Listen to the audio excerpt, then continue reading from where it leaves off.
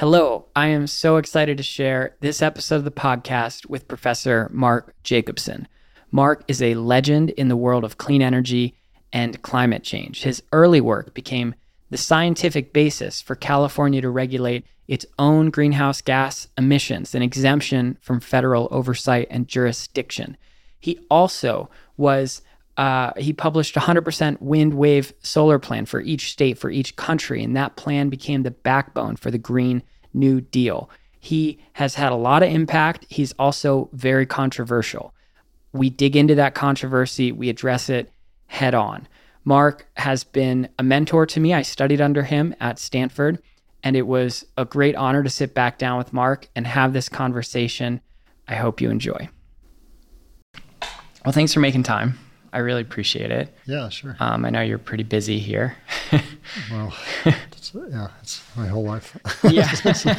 I'm getting used to it. Yeah. You've been a professor here how long now? This is my 30th year. 30th year. Yeah. As wow. A professor at Stanford. How old were you when you first became a professor here? Well, 58 now, so 28. 28. Yeah. That's wild to become a professor at Stanford at 28. Yeah, it was quite, it was fortunate, very lucky for me, I felt. I mean, it was, of course, a great place to come, but I didn't have no expectation of getting a job. It was after my PhD. So I did a PhD at UCLA in atmospheric sciences. I mean, I've always been interested in trying to understand and solve large-scale air pollution and climate problems. And I was studying air pollution in Los Angeles, and toward the end of my PhD, I was thinking, what should I do? I mean, I was interested ultimately in teaching and doing research, but I was thinking probably do a postdoc first. So maybe at NASA Ames, where they have a good research center. But I just found out by chance there was a job opening in civil and environmental engineering at Stanford. At the time, it was just civil engineering, and it was actually on a topic that I didn't really. It wasn't my main area of research. It was kind of a part area of research. It's called atmospheric transport flows, because it was the fluid mechanics and hydrology group who studies water systems and water flows in particular. We're interested in kind of delving into the atmosphere and looking at atmospheric flows, but I did work a little bit on atmospheric flows at the time, but it was more on atmospheric chemistry and air pollution, but it involved meteorology as well. And I was doing computer modeling of air pollution, which involves computer modeling of flows in the atmosphere. Although you had built a first of its kind model by that point, or you were in the process of building? Yeah, so for my PhD dissertation, I developed an air pollution model, which is actually only the third air pollution model in the world at the time. But what I did that was unique was to couple a atmospheric chemical model with an atmospheric dynamical model with feedback between the two through radiation transfer. And that had never been done before, either on the global scale or urban scale. So it was actually the very first. You connected the physics and the chemistry. Yeah, I mean, there are a lot of weather prediction models around before then.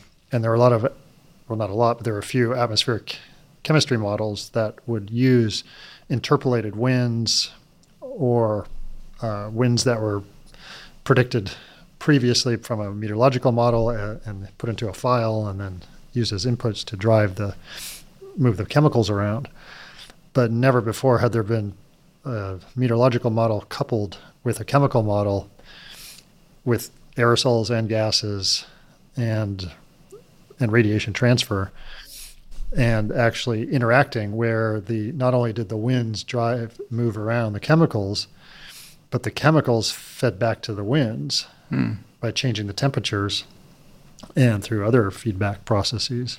And when you created this, you were focused on air pollution and human health and cities and extending people's livelihoods and longevity of life. But you weren't necessarily focused on climate change at that point. No, well, actually, by the time I started, I was just getting into it because my PhD, which was from 1989 to 1994, I studied air pollution in the Los Angeles basin. So developed a computer model that simulated the gases and particles in particular, and then coupled that with a meteorological model and then coupled them interactively. But at the end of my PhD, I also wrote a grant proposal to the Environmental Protection Agency, who was interested in studying, wanted to study global climate. And so in that proposal, I proposed to extend this urban air pollution model to the globe, to develop a global model that I could then use to study climate. And it was actually miraculously funded just as I was leaving UCLA. And indeed, I got started. I mean, it was a joint with I wrote in some professors at UCLA, and so it was a collaboration. And I ended up then coupling with the UCLA general circulation model as the feeder, as the model that I then transitioned the urban scale model to a global scale by basically taking the same chemistry and aerosol and radiation codes, and then coupling them instead of with a local scale meteorological model with this global general circulation model, the UCLA general circulation model. And so during that project, I then developed the first model in the world that was coupled with feedback between gases, aerosols, radiation, and meteorology. Feedback in both directions, where the meteorology affected the chemicals, and then the chemicals fed back to the meteorology. So that's when I started studying global climate as well. I mean, to me, to me, that's like prodigy level. Where I mean, you're pretty young at that point. You're developing first of their kind global weather system models, physics and chemistry of air, and air pollution and climate. All is integrating with itself in this model. You become a professor at Stanford at 28. You've been here 30 years. I mean, that's just incredible. It's Good Will Hunting-esque almost. I mean, well, thanks, but I mean, my whole career, I mean, it has been designed to try to solve these problems like air pollution and climate change, and through, in the end, clean renewable energy solutions. And so for me, it's more, I'm just happy that I'm in a position where I can actually address these problems because they're so important. I mean, I got into this air pollution because when I was really young, like 13 years old, I was traveling to Los Angeles and San Diego and playing tennis. And it was the air pollution, this was in the 1970s, was so bad, I just, you couldn't see like 3 tennis courts down. And you're breathing when you're running, you choke and your eyes are scratchy, and some people are throwing up on the courts. I just thought, why should people live like this? This is ridiculous. And so I thought, this is a problem I want to solve. And this, I'm just so lucky. Sometimes you get lucky in life in one or two things, and I was just so lucky to be able to get a job where I could, at Stanford as a professor, where I could actually do exactly what I set out to do, is to try to understand and solve these problems, and I had the freedom to be able to do that, to come up with new ideas, to code, to teach classes that I really wanted to teach, and also to help train students. Because most jobs, even research jobs, other than maybe at a university, you're really constrained about what you can do. And you can certainly study certain topics, but not necessarily have that ability to try to not only do the research, but then get the information out to large numbers of people, and to try to educate on a large scale, large numbers of people about the problems and the solutions. And so I was just lucky to get that position. I think that was probably the luckiest things in my life.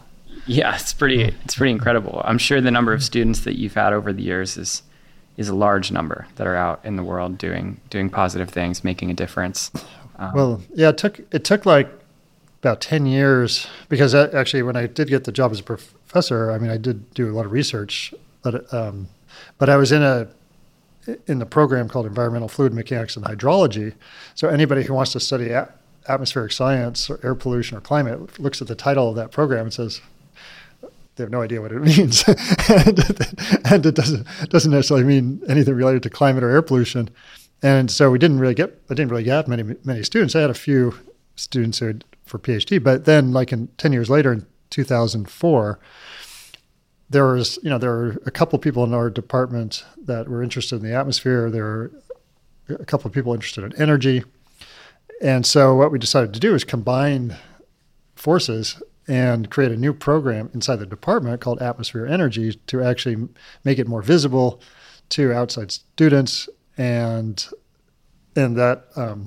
so with the goal of people coming into the program, they would try to understand and solve these large scale problems. And this was one of the first interdisciplinary graduate level academic programs in the country for climate and renewable energy. Yeah, as far systems. as I know, it was the only at the time, and still a first, that just focuses on atmosphere and energy. So when I say atmosphere, like weather, climate, air pollution, and then energy we focus on clean renewable energy as opposed to all energy. It's clean renewable energy. But yeah, definitely at the time, there were no other programs that were combining both. And we then focused first on the master's program because that is where we had a lot of students coming in who were interested in master's. It was like a 1-year program nominally, and or 1.5 years sometimes. And there were a lot of students interested in doing that. And we did a test run, and it worked out. A lot of students who were passionate about these topics came in, and this program kind of blossomed. And it was I was excited about it, and that's when we started getting lots of master's students. So since then, we probably had, I think, around over 500 master's student graduates of the program. Wow. And including yours truly. Yeah. Back in the day. Yeah. And also, then I think 2007, we extended that to an undergraduate program.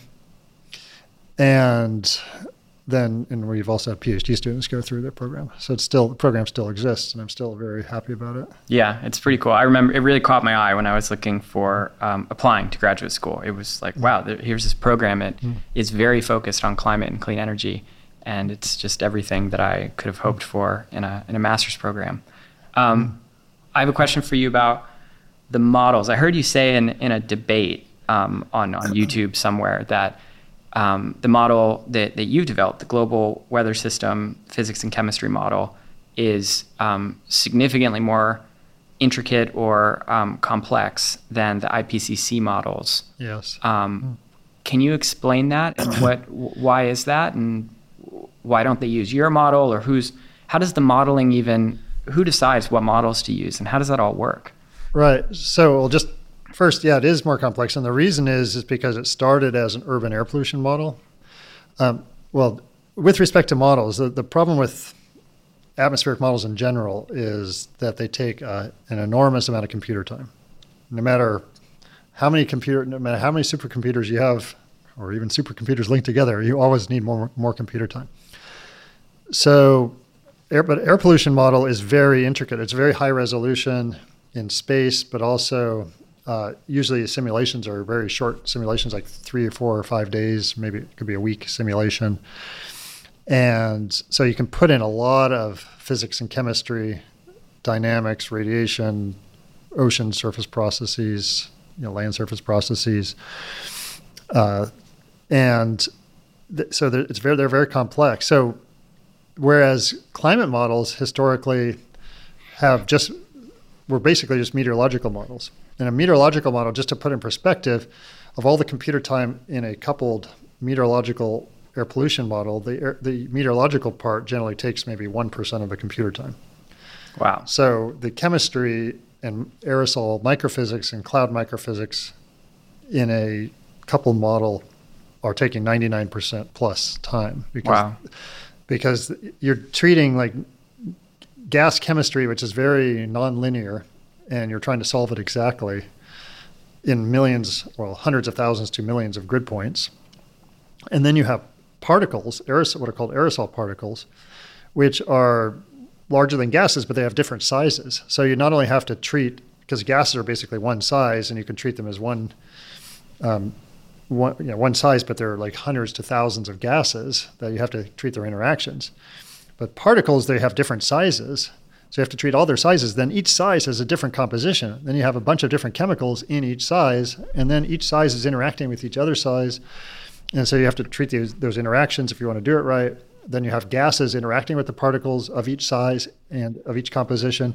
And then you have to move them all around, and then you have to do radiation transfer through all of them. So it's very complicated. And the chemistry really matters. Like as an example, sulfur dioxide emissions can greatly impact the reflection of sunlight. Various gases do different things in terms of the absorption or reflection of sunlight. And it's not just radiative trapping of greenhouse gases. There's a much more complicated picture around how the Earth warms based on events as it moves forward in time. Right. Well, there's interaction, especially when you're looking at air pollution. You have thousands of chemicals that are interacting and people breathe them in. And so it's not just, greenhouse gases are pretty inert and they don't really react chemically. That's why they're greenhouse gases. They're long-lasting gases that don't decay chemically over time very easily. So you don't have to really deal with the chemistry at all. But when you're talking about ozone in smog, when you're talking about oxides of nitrogen, oxides of sulfur, oxides of hydrogen, they're all interacting. Hydrocarbons, they're reacting, and on different timescales. Some are like timescales of like 10 to the minus ninth seconds, and others are in timescales of 1 second. Others are in timescales of 100 seconds. So you have to deal with these not only nonlinear equations, but what's called a stiff set of equations, and you need what's called an ordinary differential equation solver that solves stiff equations, and those take an enormous amount of computer time. And that's just the gas chemistry. Then you have all these other processes. But to answer your question, so the climate models have typically ignored all the chemistry, physics of aerosols. Most don't even have aerosols except maybe like a bulk aerosol or something. And then clouds have been so simplified in climate models. And the reason is because to actually finish a simulation, and climate simulations have generally been hundreds of years to sometimes thousands of years. And so you need something that runs really fast. And so they take everything out, that's all the physics, all the major physics out, and they have a lot of parameterization. To be able to process that much time of the calculations. Yeah, to be able to actually simulate for over a lot of grid cells worldwide for centuries to thousands of years. So I took an urban model that I built and expanded it to the global scale. And I maintained all of the details. And as a result, it ran very slowly. So when I did climate simulations, in fact, to this day, I've rarely done a climate simulation longer than 50 years. I mean, most of my simulations are short-term climate simulations.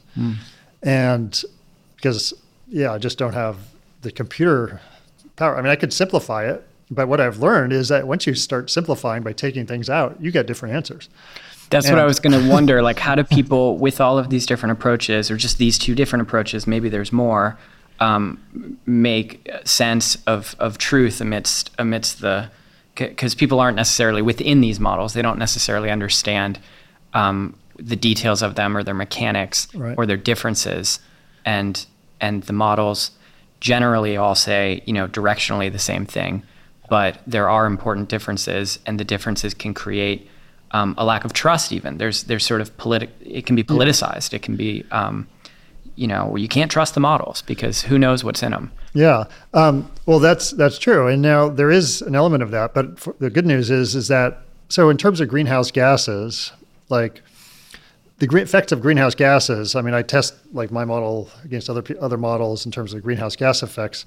And you do get similar answers in terms of the greenhouse gases compared with other models, because it's such a dominant influence and such a dominant feature. I mean, what their impacts are so dominant of greenhouse gases. But what I've focused on are the effects of particles on climate, and that's where you see big differences. And the particles can be either what we call cooling particles or warming particles. So there are only a couple of real warming particle components, what's called black carbon and brown carbon. Yeah, soot. Yeah, which is black carbon is the main component of soot, and brown carbon is also part of soot, but also can be from some other sources. And these, black carbon is black because it absorbs sunlight directly. It then heats the air directly because it takes that sunlight, converts it to heat, and then releases the heat to the air around it. Unlike a greenhouse gas, which is transparent to sunlight, but absorbs infrared radiation emitted by the surface of the Earth. Black carbon also absorbs infrared radiation, but that's its absorption of solar radiation is way more powerful. Just to give an example, like 1 gram of soot, black carbon, in the atmosphere heats up the air about 1 million times more than 1 gram of carbon dioxide. The air around it. Wow. But the difference is black carbon and soot only lasts in the atmosphere a few days to a few weeks. Wow. Whereas carbon dioxide lasts, has a lifetime of about 80 years on the order. So as a result, you don't have as much, but you always have emissions of black carbon. So you always have a certain amount in the atmosphere. And what I discovered with this model, doing this modeling, is that black carbon may be the second leading cause of global warming after carbon dioxide. And it lands on glaciers in high mountains, especially in Asia, and it's melting glaciers especially fast. Yeah, so some of the impacts, aside from absorbing sunlight directly, is that it deposits onto sea ice, snow, any light-colored surfaces. Well, if it's sea ice or snow, it can then melt that sea ice or snow really rapidly, because what happens is it settles on the top of the snow, for example, and then sunlight hits the black carbon heats up and then radiates infrared heat around it to melt the snow really fast. So you can actually put 2 patches of snow, put some powdered black carbon on one, and just leave the other bare, and you'll see within a day or two, the black carbon one melts completely, whereas the other one's untouched. Right. But the other impacts are that inside of clouds, black carbon dissipates clouds as well. So you go over like Southeast Asia, where you have this huge amount of soot emissions and organic and brown, what we call brown carbon as well. And over these big cities, you see no more clouds. So you see a lot of haze, because you basically dissipated the clouds, and then the water vapor then kind of condenses onto particles to become haze. Yeah. So these feedback cycles, you try to render in your model and move forward in time what's going to happen as different inputs change. How do we? I'm gonna jump into actually the waiver system. I'm gonna just because we don't have that much time, so I want to. Your modeling was integral to proving or expert testimony around carbon domes, carbon heat domes around cities, which, similar to everything we've been discussing so far, the physics and the chemistry of all of that led to the waiver of California from the EPA, from the sort of regulation of the U.S. government. And in a sense, it kind of put it outside of the mandate of the Supreme Court, even. Like California can have higher standards of car emissions and regulate its own greenhouse gases as a result of this waiver. Yeah. So the history behind this is that, well, historically, California has been able to control or to set its own standards for air pollutants that affect people's health.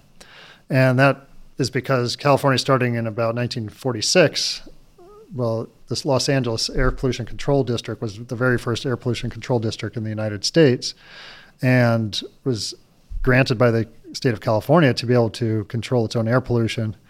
And ultimately, ever since then, California has been setting standards, not only in Los Angeles, but then throughout California, has been setting standards for not only like refineries and dumpster emissions and gas station emissions, but tailpipe emissions for vehicles. And the Environmental Protection Agency, which was started in 1970, it has looked to California to California's regulations to set federal regulations. So California has always been a precursor to federal regulations for air pollution, not only ambient standards, outdoor concentrations of pollutants that people are allowed to have, but also like tailpipe emissions. It's at the vanguard. It sets the trail. Yeah, it sets the trail. And so there's a lot of testing is done of standards in California, and then they may or may not be adopted at the federal level. So, since the EPA came around, though, the California has always been able to set tougher standards than at the federal level, but generally it's had to request the EPA for a waiver to set tougher standards. And every time it's been granted this waiver. So, but in 2007 or 8, California requested the EPA to be able to control its own tailpipe emissions of carbon dioxide, which isn't regulated under the Clean Air Act because it doesn't directly affect human health. Well, that was that was an argument that was made. Right. Because the Clean Air Act amendment of 1970, it allows the EPA to control pollutants that affect people's health and welfare. And the argument by some people, a lot of people at the time, was, well, carbon dioxide doesn't affect people's health. It affects climate, but that doesn't necessarily directly affect people's health.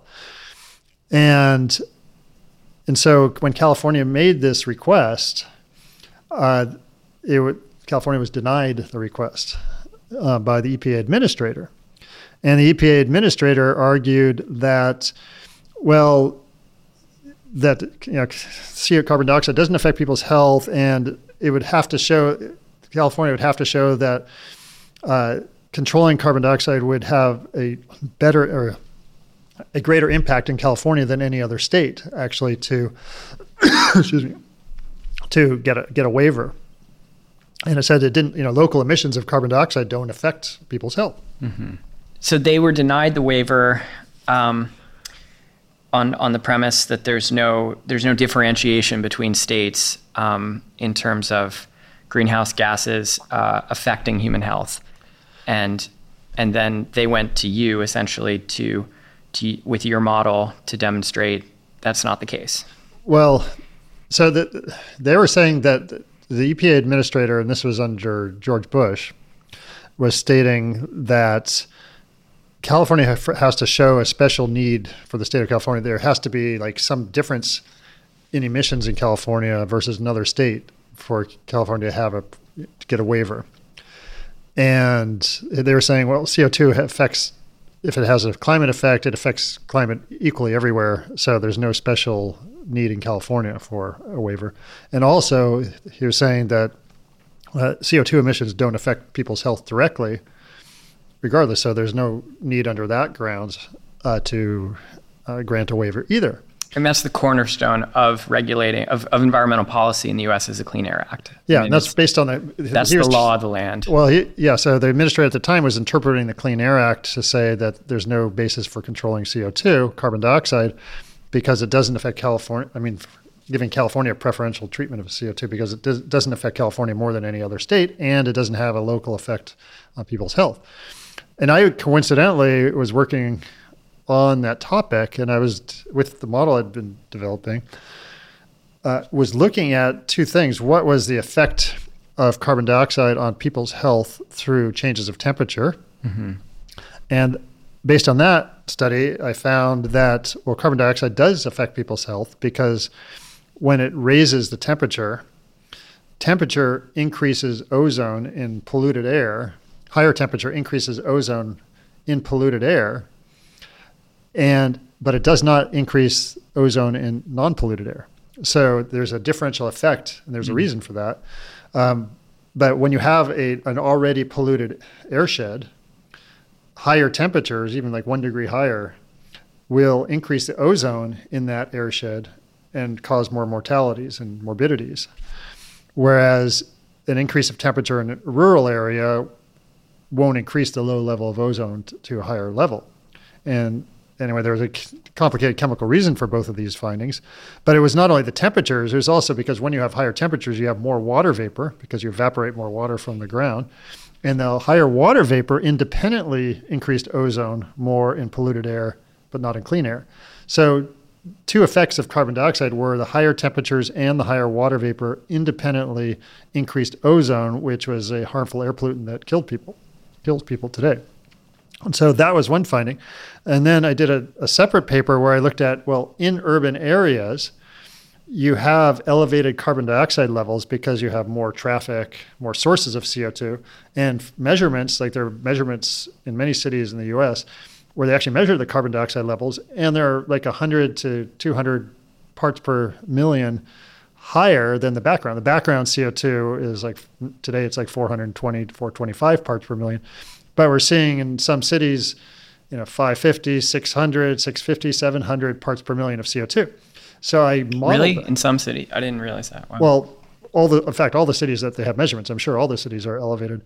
But yeah, you get 700 a lot of times. In some cities, wow. Yeah. And now CO2, though, does not have it's not going to cause death until maybe 15 to 30,000 parts per million. So it's not going to kill you directly. But what I modeled that impact of those what I called CO2 domes over cities, how they impact local temperatures and how that fed back to ozone and other chemicals. And what I found was those elevated CO2 levels increased temperatures locally, and those higher temperatures and increased water vapor, and those higher temperatures and water vapor then cause more deaths locally. So, and then the third thing is, so California had at the time and still has there was like 8 out of the 10 most polluted cities in the United States. So these findings were that because California already had the most polluted air in the US, higher temperatures in California due to higher global CO2 caused more deaths. Preferentially more deaths. Deaths in California than other states. And therefore it should have the legal right to regulate greenhouse gases. Yeah, regulate CO2. And also, in addition to that, the local domes were causing increased deaths locally. So the CO2 was causing indirectly, but locally causing more deaths just due to the local emissions of CO2. And so in 2009, when the new administration came in, they had new hearings because California then requested the waiver again. They invited they invited California to submit expert testimony, and California then invited me because they'd seen my papers to testify. Mm-hmm. And in fact, I was the only witness for California, who was a science witness, to testify at the EPA hearings. And so I testified about this, and then I was told that based on these findings, they then granted California the waiver, which was the first. It was really the first law allowing CO2. California's law was the first law allowed tailpipe CO2 to be regulated in the world. This cracked open the door to regulating greenhouse gas emissions in America and beyond, because it's like America looks to California, the rest of the world looks to America, and there is a sort of precedent-setting nature to this whole story, which is why I'm focused on it right now, because I think it's fascinating. Because I think a lot of people don't realize or know any of this and think that there has been no regulation of greenhouse gases or climate, but all of this is how the legal system works and is sort of a backdoor into it, and has been politicized. Like it existed, and then Trump got rid of the waiver, I believe. Well, he tried to. I don't think he was successful. Oh, he didn't succeed. Okay. Yeah, I think he was pushing for it, but I think it was in the courts, and then they stymied. Okay, for some reason I thought he got rid of it, then Biden put it back in. But either way, and then 40% of other U.S. states have followed California's tailpipe standards via the same waiver system. They've opted into the waiver system. Yeah, I'm not sure what all the other states have done, but that's generally about 40% of states follow California's tailpipe emission standards. Yeah, in general. So like if California says we are limiting some emissions of any chemical to a certain amount, other states 40% of the other states follow immediately. Yeah, it's incredible. I mean, and this from your early research as a PhD student at UCLA, the modeling work there, and this leading to, talk about impact. It's there's another one that actually nobody knows about, which was it was around 2004, because I'd done work on the black carbon I mentioned, finding that black carbon may be the second leading cause of global warming after carbon dioxide, based on its warming effect, not only because it absorbs sunlight and has these effects on snow and clouds, but also because when you coat it with other material, like in the atmosphere, soot particles become coated with other gunk. And when that happens, black carbon actually absorbs more because you get bigger particles, more sunlight hits the particles and bounces around and gets absorbed by the black carbon. So that actually doubles the warming effect. So I found in a paper in 2001 that black carbon may be the second leading cause of global warming. But not only that, because it's a particle, and particles cause 90% of air pollution mortality. And worldwide today, for example, 7.5 million people die every year from air pollution, and 90% of those are from particles. So, black carbon particles are part of those particles that cause death. And I've read that's like 10 to 11% of global deaths each year is air pollution related. Yeah, total deaths worldwide. Yeah, it's because just to contextualize that. Yeah, it's about 10 or 11%, second leading cause of death worldwide after heart disease. But the particles, because they're short-lived in the atmosphere, if you remove them, if you stop emitting black carbon soot particles, you can have a rapid increase or rapid reduction of climate impacts from the black carbon and a rapid reduction of the health effects.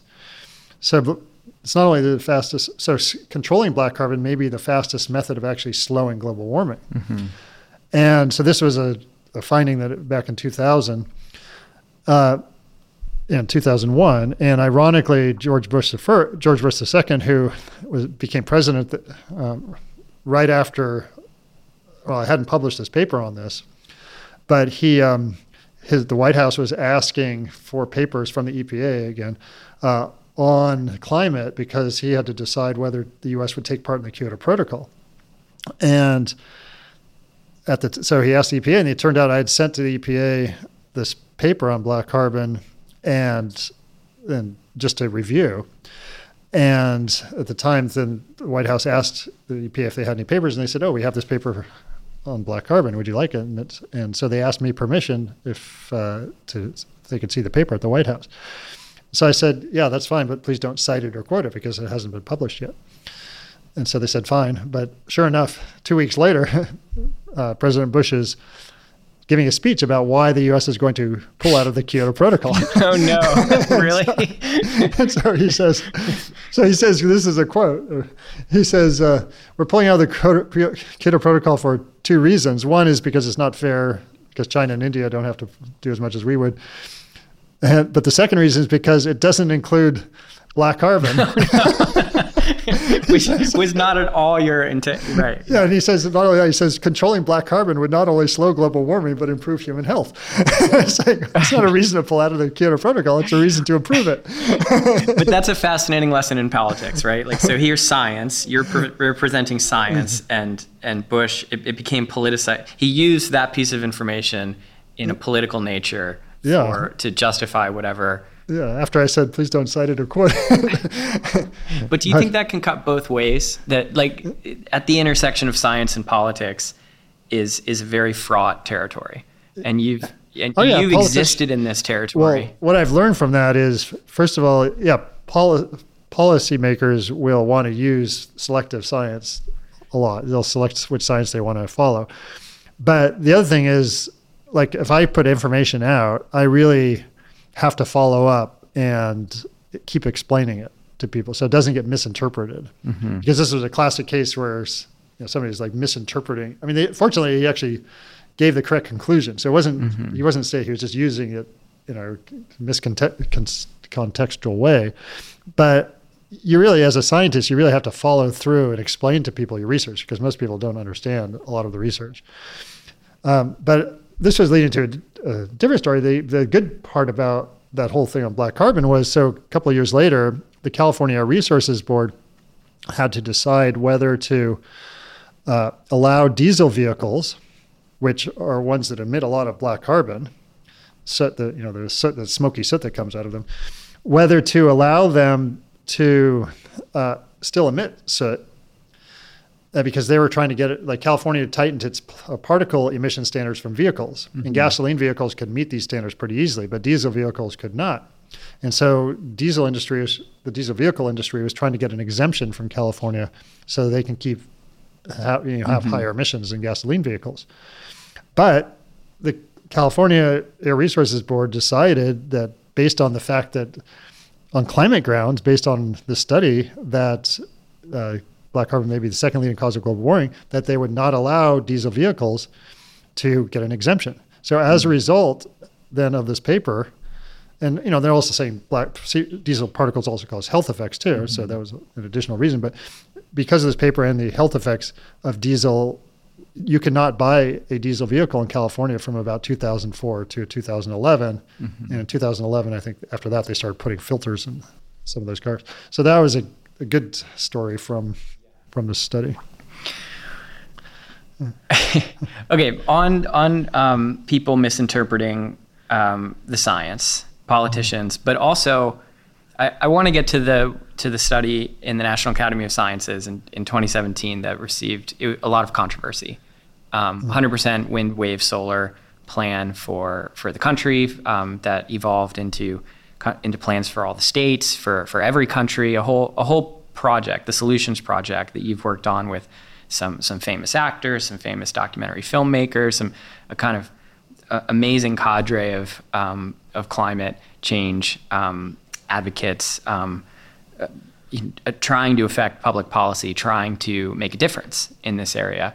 You came out with a paper that modeled how it would work, what the plan would be, how many gigawatts of solar, megawatts of solar, how many wind turbines, how much land area it would use, how much hydro, like what it would actually look like, what it would cost, how it would affect air quality, how it would reduce costs of negative externalities like people dying, morbidities and mortalities, and just the whole picture.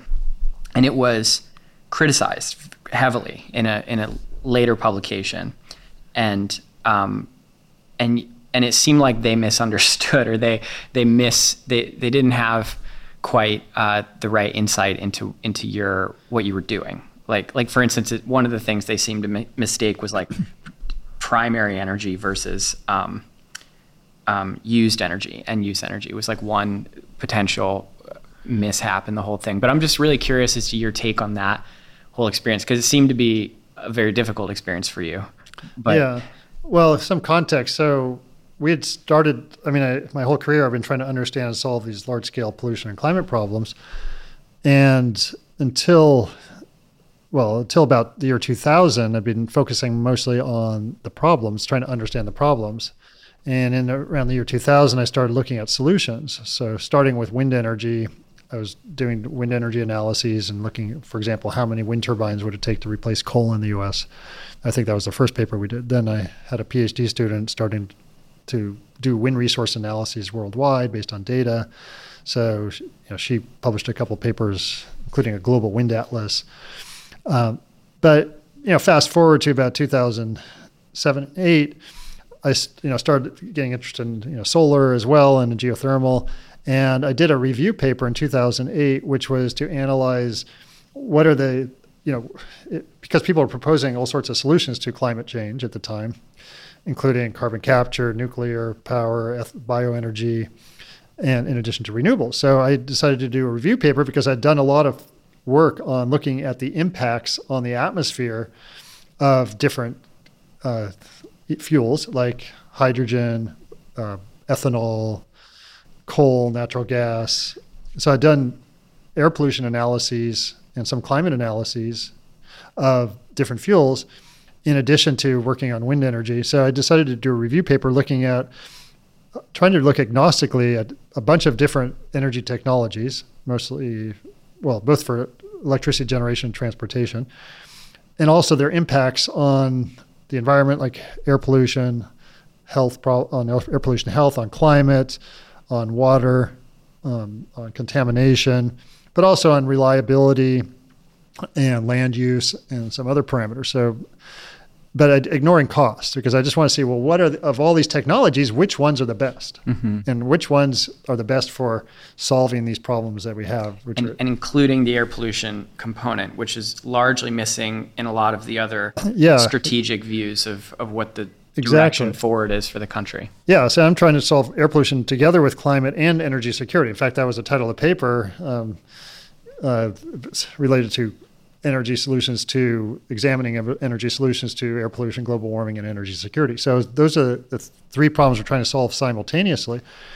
And anyway, long story short, that paper, it concluded that, the best technology is probably the most obvious one, like there's wind, onshore and offshore wind, solar photovoltaics on rooftops and power plants, concentrated solar power, some geothermal, even tidal and wave, again, ignoring costs at the time. And then hydroelectric power came in, it was pretty close, but it has some drawbacks, land requirements, and people don't like the impacts. But then, below that was like nuclear, carbon capture, biofuels. Those came in last. So from this paper, I concluded, the best technologies are what I call wind, water, solar technologies. and which includes basically WWS. Every time I see WWS in your page, in my mind go WWF, and I think of, and I think of like sort of World Wildlife Fund, are also the like wrestling, like yeah. Anyway, well, wind, water, solar. It's short for not only the electricity generators that are clean and renewable, but storage and electrification. But so after that, then I was asked to write a paper on, well, okay, if these are the best technologies, can we actually power the world with these technologies? And so I then partnered with Dr. Mark DeLucchi, who was at UC Davis at the time and is now at Berkeley and Davis. And we wrote a paper in Scientific American basically analyzing, is it possible to power the entire world with just wind, water, solar technologies by 2030? And we looked at the cost in addition to land use and materials and other factors. And the conclusion was, yes, it's technically and economically possible. However, for social and political reasons, it probably won't happen. But maybe, getting most by 2030, maybe like 80%, and the rest by 2050 is more likely goal. Little did I know that paper turned out to be the scientific basis for what's called the Green New Deal, which was a policy proposal that came up in around 2018 or so for the U.S. to transition to 100% renewable energy by 2030.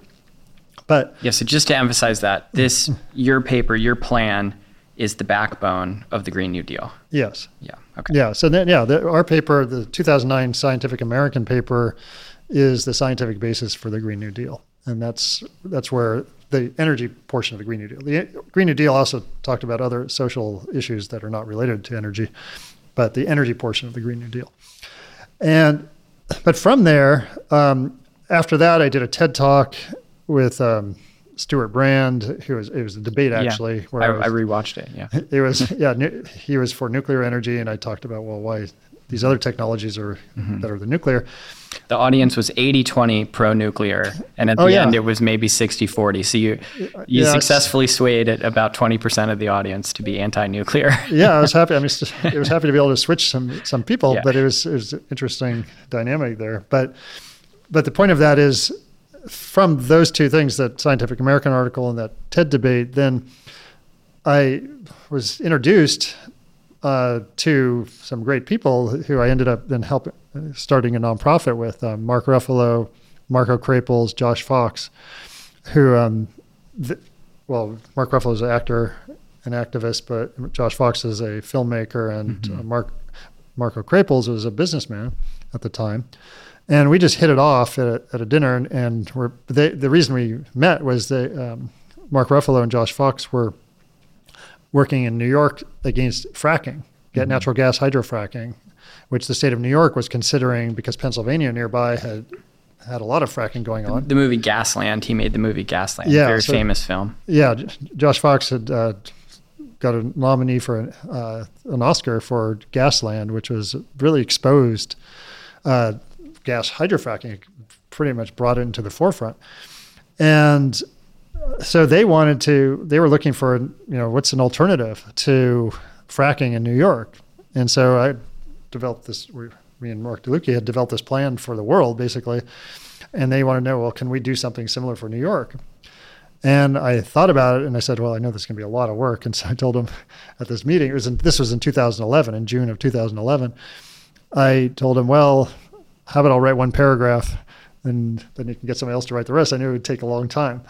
And it turned out, so they said, okay, well, that's all you can do. So I started writing this paragraph one night, and I got inspired. And I just thought, well, if I want to really solve this problem, I have to be able to do it at the state level too. And so I stayed up all night, and I started basically compressing this world plan into a New York state plan, and kind of found some additional data. Anyway, the next morning I sent them it was like a 14-page draft of a New York energy plan. Just the next morning after. Yeah, the next morning. Oh my God. Were they like, who is this guy? Like, what? Yeah, well, basically one guy commented, because there was a larger group at this time. It was about 10 people. One guy commented, well, a few more days like this will solve the world's problem. Yeah. It's pretty productive, yeah. But, well, it turned out it needed 35 more edits or versions before it finally got published in 2013.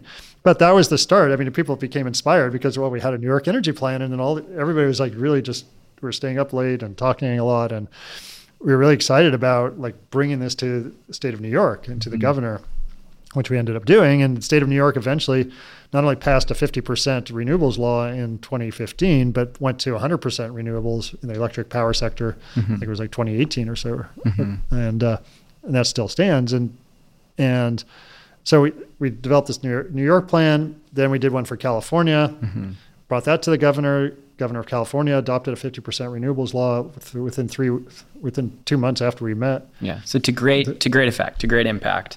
Yeah, it started having impact. And so this is, well, so you can see, first of all, so these two states suddenly were we're adopting this plan and our, well, it was not because of me, it was because, I mean, we were developing the plans, but it was because we had this group that combined science, business, culture, and community. Messaging and it was to be able to get the information out to large numbers of people and to a lot of the right people, you needed this coalition of people, a diverse coalition of people across. And it was unapologetically on the left of the political aisle. No, not, well, it was, I mean, I think most of the people were on the left. However, it appealed to the far right as well, because there were a lot of, because, I mean, first of all, I was not thinking of it as left versus right. I was thinking this is beneficial to everybody because it creates jobs, saves consumers money, reduces health problems, reduces climate problems. This is beneficial to everybody. And a lot of people on the far right were very interested in, because there are a lot of people who want to own their own power. There was, in fact, this group called the Green Tea Party. So it's part of the Tea Party, which is very extreme right. But some of them really like this because they could, solar on their own roof. They can own their own power. They don't have to worry about the government controlling their power. So there are a lot of people. And then plus, wind and solar, even today, I mean, 9 of the 10 states with the most wind as a fraction of their electricity production are all red Republican states. Yeah. Because it's so cheap. Same with solar. They're the fastest growing. Texas is now eclipsed California for solar installations. Yeah. So it did start, I mean, certainly activists and actors are generally on the left. But it was perceived that way. I mean, the Green New Deal, the whole thing felt like a left political block. Yeah, before the Green New Deal was announced. So what happened though was, we got these 2 states, and then we developed plans for all 50 states, and then because we just automatized it, I just automatized it and got developed these plans and got all 50 states published, and all of a sudden now it was the presidential election. And because not only our solutions project, which we started in 2011, it didn't become a formal nonprofit until 2013, but they engaged all these other nonprofits. So we had like 100 nonprofits supporting 100% renewable energy. I went to Paris. The Eiffel Tower was lit up with 100% renewable energy. It was like, literally. It's the power of a big idea. Yeah, it was because this thing had just spread like wildfire to all the nonprofits in the world. Do you think other scientists, academics, people with the tools of a place like here, Stanford, at their disposal, should dream bigger, should think bigger, should aspire to exactly what you're describing, a big affirmative, goal, statement, purpose, and as a sort of, would the world be a better place if more people took, direct action like that? I think on topics such as this, on climate and pollution, on large scale topics where the threat is real and existential. Yeah, the threat is real, and you can actually, and it's a difficult problem to solve. But does that then open up critique of science, or is that the risk of that trade? Well, I think you do have to tread carefully, because I think of myself as I'm educating the public, and that's my job. So I don't think of myself, I'm not an activist. Some people call me an activist, but that's not what I am. I mean, I'm developing plans. My purpose is to solve problems. Like our plans, when I did that paper in 2008 on examining different solutions, nuclear power was not included. Now, people say, oh, I just, since then, I say we should go for wind, water, and solar and not nuclear. And people say, well, you just don't like nuclear. No, it's because scientifically I showed it's not very good. And so that's the difference, is I actually have shown that that's not good through scientific Yeah, through the people are pretty scientific upset method. by the anti-nuclear. Yeah, and people who think they don't want to call you an activist to criticize. And so that kind of gets to where the critics of 2017 come in. But one more thing before I talk about that. So we did this 50 state plans, and then the 2016 election came up, and I got and this got out to all the presidential candidates. I mean, so Hillary Clinton, she adopted 100% renewables as her platform. Martin O'Malley adopted 100% renewables as his platform. Bernie Sanders adopted 100% renewables on his platform. He put on his website our plans from our 100% renewable energy plans was right on his website. He called me. He asked me, like, if he was thinking this was after he lost the... Did he just call you out of the blue? Yeah. Did you pick up your phone? I and saw it just Burlington, said, Vermont on my phone. That's amazing. Yeah, I remember that. I remember looking at my phone. It said You're like, Burlington, who is Vermont. this? Well, I think I got a warning from one of his staff members that he was going to call me. So it wasn't completely, but I didn't know when he was going to call. But we talked for about 45 minutes, and this was after he lost the primary, but he thought Hillary Clinton would win the election, and he thought he was going to then be the head of the Senate. So he wanted to propose legislation for the U.S. to go to 100% renewables in the Senate. So he was asking, do I believe this will work? Basically. And I said, yeah, I believe it'll work. And I think, it's technically and economically possible. There's just social and political barriers. And I asked him, the funny part was I asked him, well, do you want me to give you suggestions about what law should be like, what you should include to get this? And he goes, no, that's my job. It's like hard no. Yeah, it was hard no. He said, he's like, he wanted to know it to work, but policymakers want to put their stamp on the actual legislation. Yeah. And that was fine with me. I offered. But he did say, he said he wanted to do other things. So not only introduce 100% renewable legislation, but he said, let's write something together. And even though Hillary Clinton lost the election and he wasn't head of the Senate, he did introduce 100% renewable legislation to the Senate. In fact, there were 8 laws and policies, including the Green New Deal, which are the last 2, that were 100% renewable laws and policies proposed in the Senate and the House. And then we did actually write an op-ed together on the next year after his proposed 100% renewables law was introduced. But okay, so that, with all that in mind, so we were getting a lot of traction with these 100% renewable plans. And so we had a big target on our back because there are a lot of people who don't like just renewables. They like nuclear power, they like carbon capture, coal, natural gas, oil, with or without carbon capture. They're bioenergy people. We were very strict about what we were including because we want to solve these problems effectively and quickly and with the most health benefit, most climate benefit, most energy security benefit. And we did not want to include these other technologies. All of the above. Yeah, so it's not like, explicitly not all of the above. Yeah, so the Obama administration had an all of the above policy, which was let's try everything, hope something works. And that was basically, Republican and Democratic administrations have had similar things with different degrees of, favoring different technologies. But we were like strictly, let's just use clean renewable energy, no combustion, focus on health. Don't burn things. Burning things is largely the problem. Air pollution, and that's the thing. Let's stop doing burning things that. is the main problem because you're releasing greenhouse gases and air pollutants, and filters just don't work that effectively.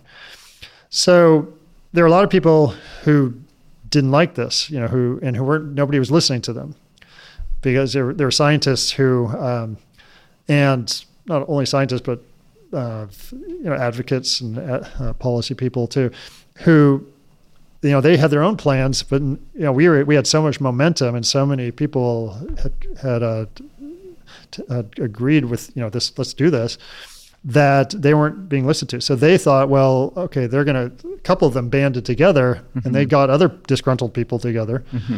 And they thought, let's write a paper to just ruin their credibility. And that's what they did. In 2017, this group of 21 people wrote a paper with the sole purpose of trying to destroy our credibility, to assassinate our characters in terms of scientific character, scientific credibility.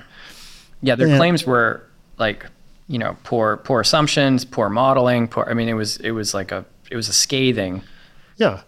And, and to be fair, like, some of their criticisms are, reasonable. They're not like, there's a lot of uncertainty in there. Can you steelman their argument? Like, what elements of their arguments were helpful and constructive? Were there any? Yeah. So, just to put everything in context, so they wrote this. Well, they wrote because we had published a paper in the Proceedings of the National Academy of Sciences, which was on top of getting all this information out and doing a 50-state plan. After we did the 50-state plans, we then did another study, which was we call a grid integration study, looking at, if you actually simulated in time, and we did it at 30-second time resolution, a system with 100% renewables in the United States, can you keep the grid stable at low cost? And so we did a paper on that and found that we could. And I used the model I developed, the weather prediction climate model, to predict the winds and solar radiation fields throughout the United States every 30 seconds for 5 years, to develop fields of wind and solar that we can then, combining with everything else, storage and hydro and other technologies, can we keep the grid stable? And I found, yes, we could. and it was a very detailed study, and it was published in this really prestigious journal. And then we got an award from the journal for being one of the top 5 out of 16,000 papers submitted. Wow. that year. It was it was a very prestigious prize. And they're like, here's an award, now here's a complete takedown. Yeah. So on top of after getting the award, then this group was steaming because they didn't like the fact that everybody was listening. We had all these people listening to us and actually trying to address the problems with the solution, ignoring what they were proposing was, let's use nuclear power, let's use carbon capture, let's use bioenergy, or let's just do all of the above. And so they were steaming and really wanted to knock us down. But usually when you submit a paper and somebody has a critique, they usually submit it as a letter, which called a letter, which is not a full paper. It's a letter, and then you get a chance to respond to that letter. But that's the etiquette. That's the convention. That's the standard way to do it. People don't write papers because paper requires new science.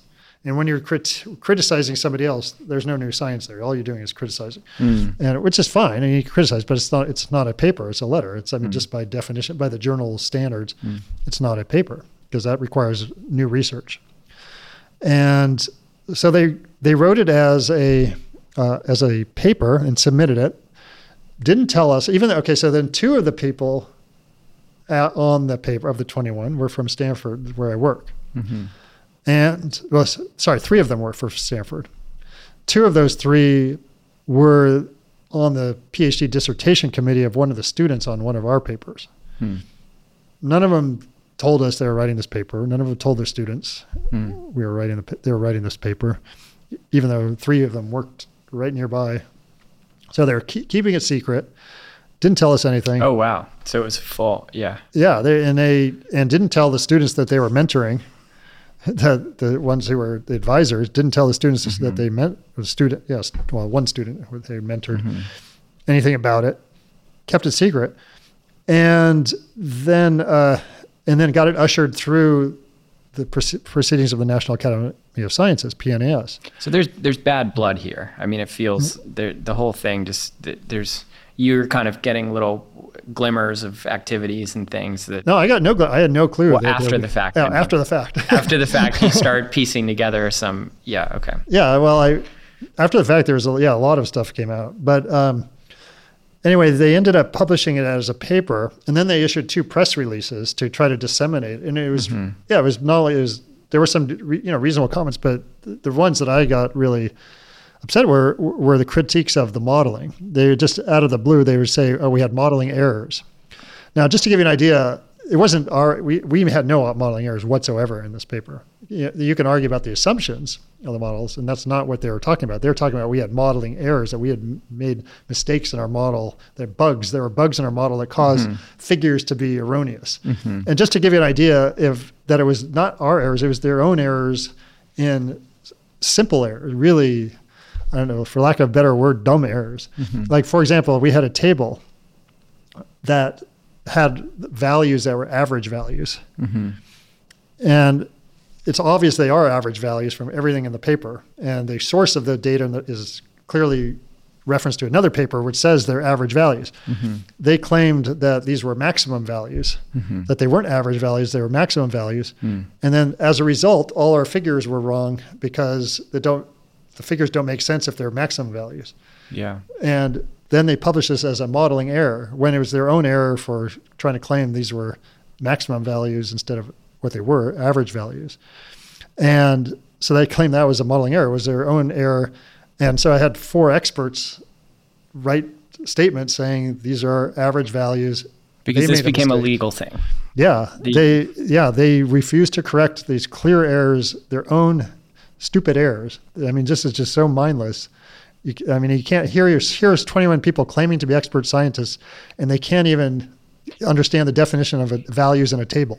And you felt this wasn't just an attack on you and the team involved in the paper, but on the broader project and on the broader imperative to more quickly advance. Oh no, this is what their purpose is. That's why they issued 2 press releases. They wanted to get headlines, and they did get headlines saying horrible things, that Stanford professor's work contains modeling errors. Like nothing. This whole idea of 100% renewables is based on a lie. Yeah. That's like a headline. Yeah. It's based on erroneous information. It's just based on poor science, like that kind of stuff.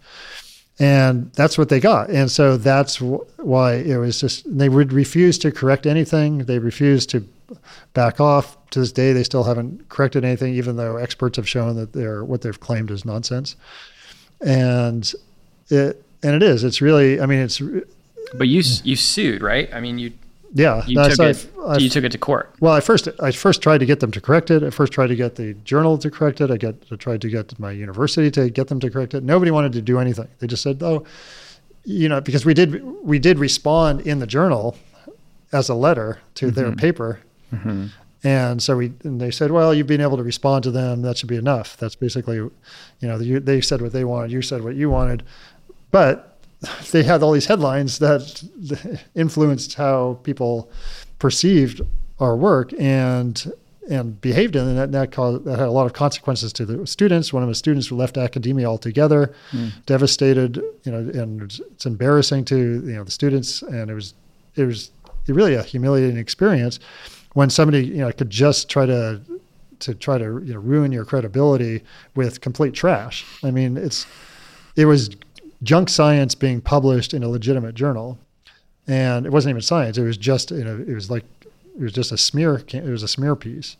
And on top of that, one of the editors, when I submitted to the journal PNAS, I'd submitted them a list of things I'd asked them to correct before they published their paper. And so they said, okay, we'll send these off to the authors to have them consider correcting them. And it turns out they never sent those. For 2 months, I thought they had sent these requested corrections, and the journal never sent them. And so 2 months later, they sent me a revised version of their paper that they were going to publish. And I said, well, there's no changes here. And then the person I was communicating with says, well, we sent it to the editor who was going to send it to them, but it turns out he never sent them. He never sent the corrections, which leads me to think, okay, well, this is clearly, he was doing this intentionally. It might have been the editor who was trying to push this through to help, ruin our credibility. I mean, I don't have evidence of that, but it was like, that's what it's felt like.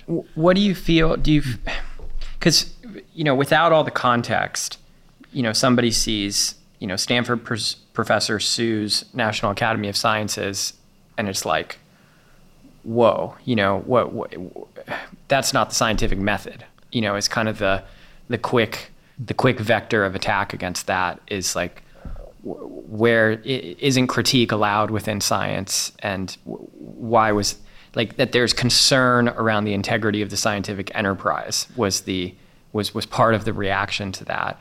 Did you feel that? How did you grapple with that? Yeah, well, that was part of the smear campaign in the misinformation campaign, because in fact, they use this in the court. They basically tried to say that, oh, this is a scientific disagreement. But that's not what the experts say. The experts call these false facts. I mean, there's a scientific disagreement is when there are, like, what's the impact of climate change on the Earth 20 years from now? Some people say this, some people say that. That's a scientific disagreement. Whether the value in a table is an average or a maximum value, that's a question of fact. That is not a question of science. That's a question of fact. So they're confusing scientific disagreements with questions of fact. And when a fact is false, and it's either intentionally false or false with reckless disregard for the truth, that's called defamation. Yeah. And that's what I sued for, defamation for three or four specific false facts. And they've been trying to claim, oh, this is just a scientific disagreement. Well, that's because they're using the false definition of a scientific disagreement. If they think that, whether a table has average or maximum values is a scientific disagreement, that's because they do not understand what a scientific disagreement is. Yeah. And that's the problem and everybody who wanted to support them, which is people who were against clean renewable energy only, those people would continue this false idea that this is a scientific disagreement. It's nothing to do with scientific disagreement. The things that I disagreed with that are scientific, I put in the reply to them. And so those are very clear. Well, it's so fraught. I mean, the stakes are high because it's not, the stakes aren't the paper, or the stakes aren't even the lawsuit. The stakes are ideas for the future. Right. And they're not just ideas, they're real, because there's, with you as an example, a long history of affecting great impact on policy, on trajectory of the energy system. And so there are real stakes, and then there's humans sort of caught in the middle of what is basically a battle for the future. Yeah. Well, it was clearly a mechanism that they wanted to try to get their information out. This was a way for people who weren't getting heard to have people, oh, listen to me. Mm-hmm. I mean, it was obvious. In fact, the lead author, I mean, he did this, and he'd say, like, because we had like our paper would get published, and then they'd have some famous actor or actress tweet it out, for example. Right. And then the lead author of this paper would say, oh, so and so, why don't you tweet my paper too? I mean, he literally said this. This was people who weren't getting attention, and they wanted to bring down people who were getting attention.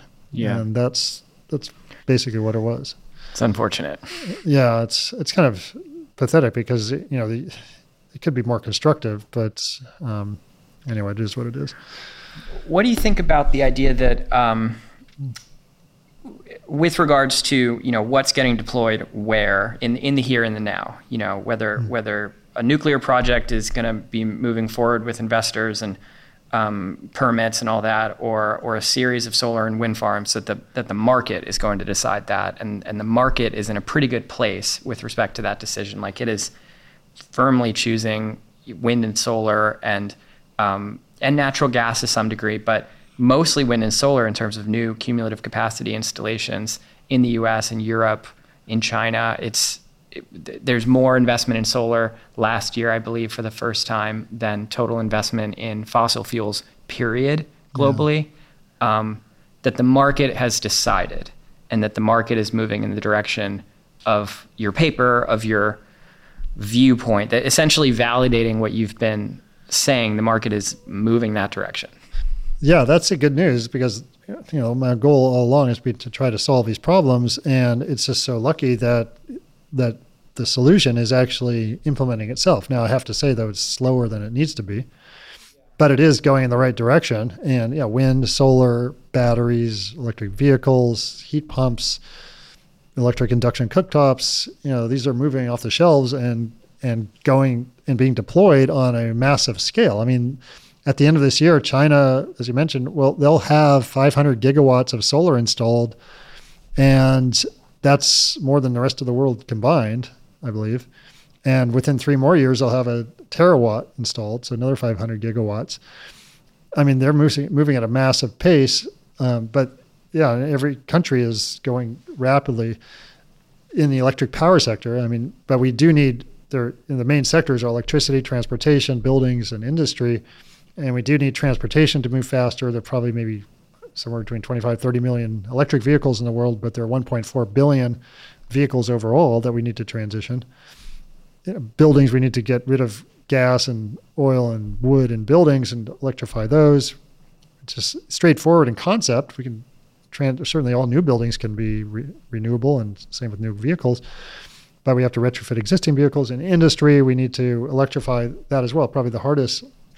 But we have the technologies: arc furnaces, induction furnaces, resistance furnaces. These are all electric technologies for high temperatures. So it's really a combination of the market, but we need strong policies to be put in place to speed it up even faster. Yeah, what is your view on, roughly dimensionally, how fast it is moving and how fast it needs to move? It's like, what is the timeline and how? Yeah, well, we need 80% transition by 2030, so it's not close to that rate.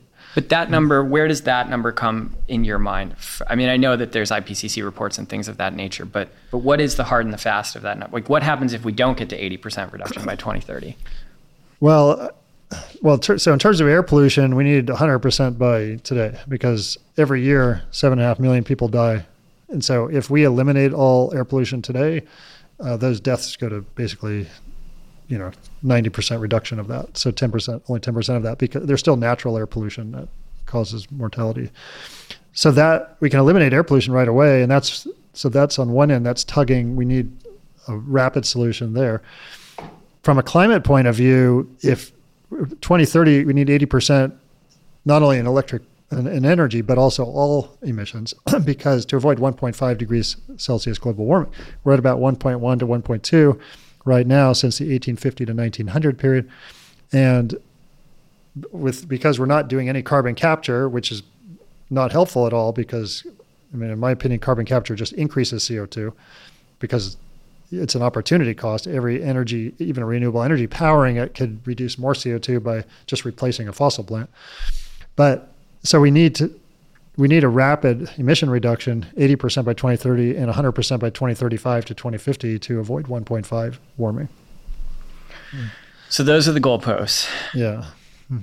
I mean, 2030 is 7 years from now, or even a little bit less. It's pretty close. So, I mean, it doesn't even necessarily seem possible to manufacture that much solar and wind and put it in the ground over 7 years to get to 80% global reduction. I mean, it just seems like there's tremendous growth, and there's exponential growth, geometric growth, whatever word you want to use, around all of these things. There's declining cost curves. There's a lot to be hopeful around with respect to the rise of renewables and electric vehicles and energy efficiency and just all manner of things, but it's not fast enough.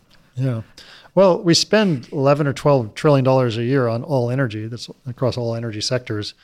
And to transition, we need about $62 trillion worldwide. And so there's a little over $1 trillion a year, according to Bloomberg, in all of these renewable, clean, green technologies, right now, including electric vehicles. Yeah, but if you look at what everybody pays, so it's not only investment, but what people pay for all the energy, it's on the order of 11 or 12 trillion. So if that was moved, first of all, to not investing in any more fossil fuels or nuclear or bioenergy or anything else, or fossil vehicles, or we're talking about all energy. We could actually generate the capital we need to do this, to actually transition. But the savings are so enormous. I mean, think about it, because in 2050, the cost will be about $17 to $18 trillion per year. But if we electrify all energy, our energy requirements go down about 56% because of the efficiency of heat pumps, efficiency of electric vehicles, efficiency of electric industry, eliminating all the energy needed to mine, transport, and refine fossil fuels and uranium. It's about 11% to 12% of all energy. And end-use energy efficiency, we can get down 56% of energy requirements, plus the cost per unit energy is about 15% lower for clean renewables than like wind and solar compared to fossils. So, and that big reduction is like driving a car, the total energy of the fuel, only a small fraction of that gets used in the engine to actually move the car forward 20% or something like that. Yeah, only about 20% of the energy in gasoline goes to move the car. But with electric, there's an extremely high efficiency of use of the primary energy. Yeah, the electricity going into your car, about in the order of 80% goes towards moving your car, and the rest is waste heat. Yeah, so there's a factor multiple of efficiency gain throughout the system if everything electrifies, even including transmission losses. Yeah, there's a huge reduction of energy demand and going to electric vehicles. Same thing with heat pumps. Heat pumps use 1/4 the energy as natural gas heaters, so because they just move heat rather than create heat. Yeah. So those are the two main things, and then there's some in industry. There's some electrification improvements, and then getting rid of mining. That's about 11% to 12% of all energy worldwide. It's for mining. And so we calculate 56% reduction of demand just by going to electricity and wind, water, solar providing the electricity. And then so that means that even if the cost per unit energy is the same, you're using 56% less energy. So your annual costs are 56% lower. Mm-hmm. But in fact, the cost per unit energy is going to be less. It already is less with the wind, water, solar. Yeah. We calculate about 15% less. So that's about a 63%. Almost no marginal cost to run. So there's no fuel cost at all. It's deflationary. It's why it's the primary principal component of the Inflation Reduction Act, is because these things are fundamentally deflationary. Right. But so if we spend $17.5 to $18 trillion per year on energy in 2050, and you go to wind, water, solar, we're ending up spending $7 trillion per year. So that's about $11 trillion per year savings. So if our capital cost is $62 trillion and we're saving $11 trillion a year, that's a payback time of 5 to 6 years, just in the energy. Health cost savings are another $30 trillion a year. Climate cost, another $30 trillion a year. So the social cost payback time is less than 1 year. So if we transition our energy system to 100% wind, water, solar across all energy sectors, when you account for health and climate cost benefits in addition to energy cost benefits, the payback time is 1 year, so if we galvanize society to actually do this, there's little downside to doing it as fast as possible. Yeah, the air will be cleaner. The effects, the ravages of climate change will be substantially mitigated. The risk for future generations, it's economic. I mean, in almost every instance where wind and solar goes in the ground today, it's the lowest cost option, even without subsidies, even though subsidies are important. And subsidies are used in every form of energy is maybe another thing to just touch on for a second, because people like to rail against the subsidies that renewables need or the subsidies that electric vehicles need, but it's the case that every single form of energy has been subsidized throughout our global system from creation until still. Yeah, that's true. All energy has been subsidized. It's foundational to national progress. It's food systems are subsidized as well because it's foundational. So it's right. Well, this has been fascinating. I really appreciate your time here and jumping into your story. I find it fascinating. I find it inspiring. You've been a hero to me and to many in terms of the impact that you've had. Your research, you've truly made a big impact in the world of climate and clean energy. And I've been observing it from afar since graduating from here, but it's just nice to reconnect. It's nice to chat about some of this with you in person. I know some of it's probably pretty difficult too. I mean, the stuff we were talking about with the National Academy of Sciences were probably very personally taxing for you, which I can't even really imagine. Yeah. But I appreciate you opening up about all of that.